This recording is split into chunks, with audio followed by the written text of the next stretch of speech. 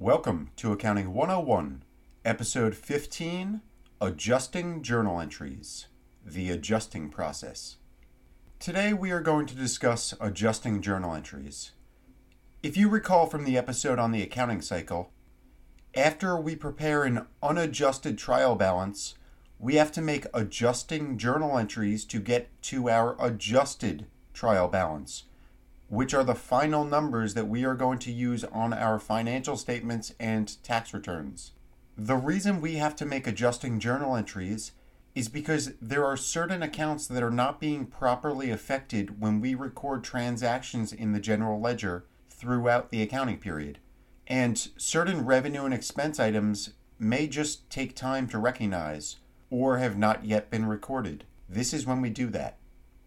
The types of accounts that usually require adjusting journal entries are prepaid expenses, unearned revenues, accrued revenues, accrued expenses, and depreciation and amortization. But it can also affect different balance sheet accounts and income statement accounts. It's dependent on the company. The adjusting journal entries that you have to make at the end of the year can also be dictated by how the bookkeeper writes up the books. For example, if a company has a bunch of different loans, and when the bookkeeper records a payment on one of the loans, the bookkeeper may simply debit the loan account to reduce it and credit cash, both for the same amount. Well, this does not take interest into account. So at the end of the accounting period, you will have to make an entry to debit interest expense to increase it and credit the loan to increase the loan for the same amount. And that will make the balance tie into the statement. So again, this is very company dependent. And so what we're going to do is a general overview of the adjusting process in order to not confuse you. We discussed prepaid expenses in a separate episode. During the adjusting process at the end of the accounting period is when we make those entries to reduce our prepaid expense asset and convert the amounts incurred into an expense. We do this by recording a debit to the expense account and a credit to the prepaid expense asset account. A common example that you will run into in Accounting 1 is the supplies asset versus the supplies expense. This is really just the same thing as any other type of prepaid expense that we have seen. The whole concept is that you have to figure out how many supplies you used in the period, and you will debit supplies expense and credit the supplies asset for the same amount. This will increase supplies expense and decrease the supplies asset account. The way you're most likely going to deal with it in Accounting 1 is that you're going to have to figure it out algebraically. You'll be provided the beginning supplies balance, ending supplies balance, and how much was purchased. And you'll have to figure out how much was expended and then record an entry to debit the supplies expense and credit the supplies asset. Pause here if you need to figure out the effect on each one of those accounts and why that entry makes sense. Where people can get confused here is that you will actually reverse out the prior period's prepaid expense journal entry and then record the journal entry for this period. If you do not reverse the prepaid journal entry from last period, your prepaid expense number will be off and your expenses will be off. Unearned revenue is a liability. So when we earn the revenue sitting in unearned revenue, we will debit unearned revenue and credit revenue.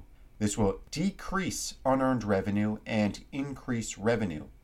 We covered unearned revenues in more detail in episode 9.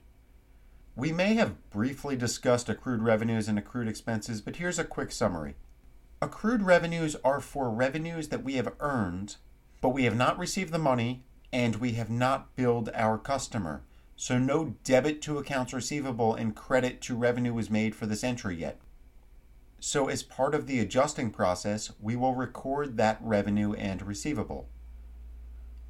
Accrued expenses are the same concept as accrued revenues. These are expenses that we have incurred, but we have not yet paid for, and we have not recorded the expense in the general ledger. Accrued revenues and accrued expenses really confuse people. The reason is that the accrued revenue and accrued expense journal entries are reversed on the first day of the next accounting period. Let's say that we have a company and our pay period ended a couple days before the year ends. But we know that in those 2 days, we are going to incur $1,000 of wage expense. If we do not make an adjusting journal entry, our wage expense would be understated by $1,000 for this year because we would not record the expense until the next year, and our next year's wage expense would be overstated by $1,000. So we make an entry at the end of this accounting period to debit wage expense for $1,000 and credit wages payable for $1,000, effective as of the last day of the current accounting period. On the first day, so the very next day of the next accounting period, we have to reverse that entry. So we will debit wages payable for $1,000 and we will credit wage expense for $1,000.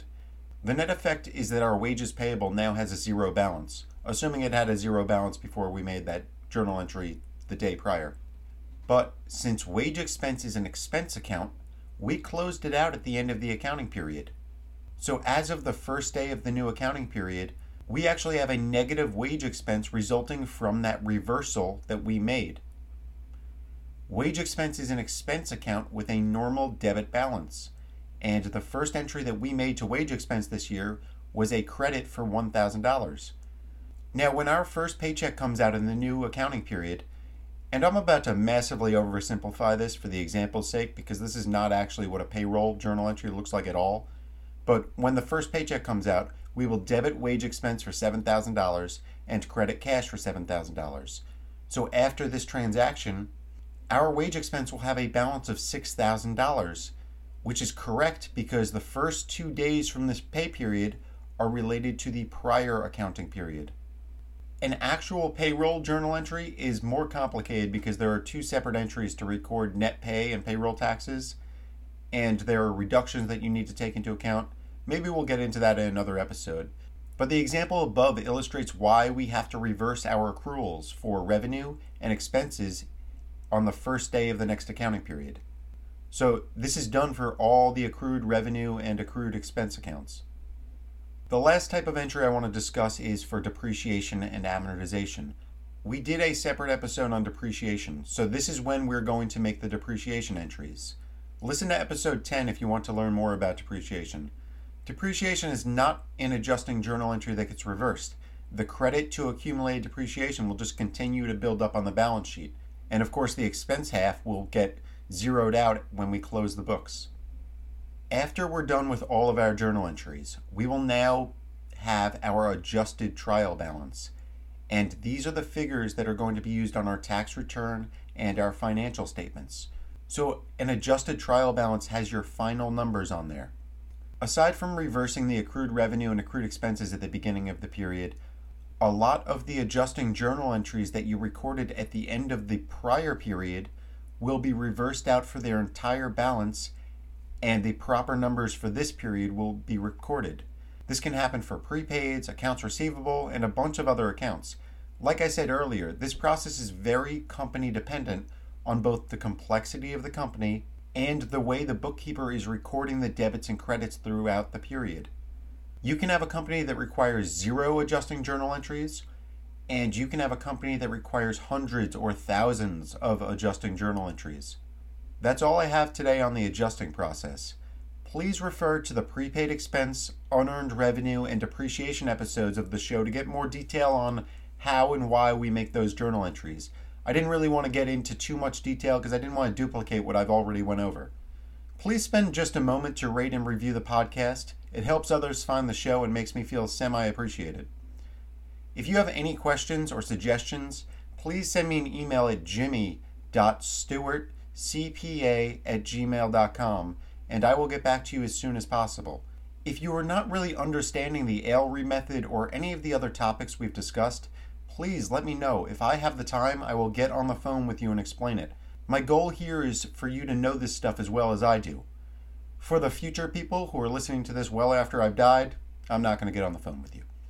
Also, keep in mind that no matter how confusing anything looks in accounting, you can always break it down with the AILRE method that we discussed in episode 2. It's all about the debits and credits, and it's all logical. Thanks for joining me. I'll speak to you next time.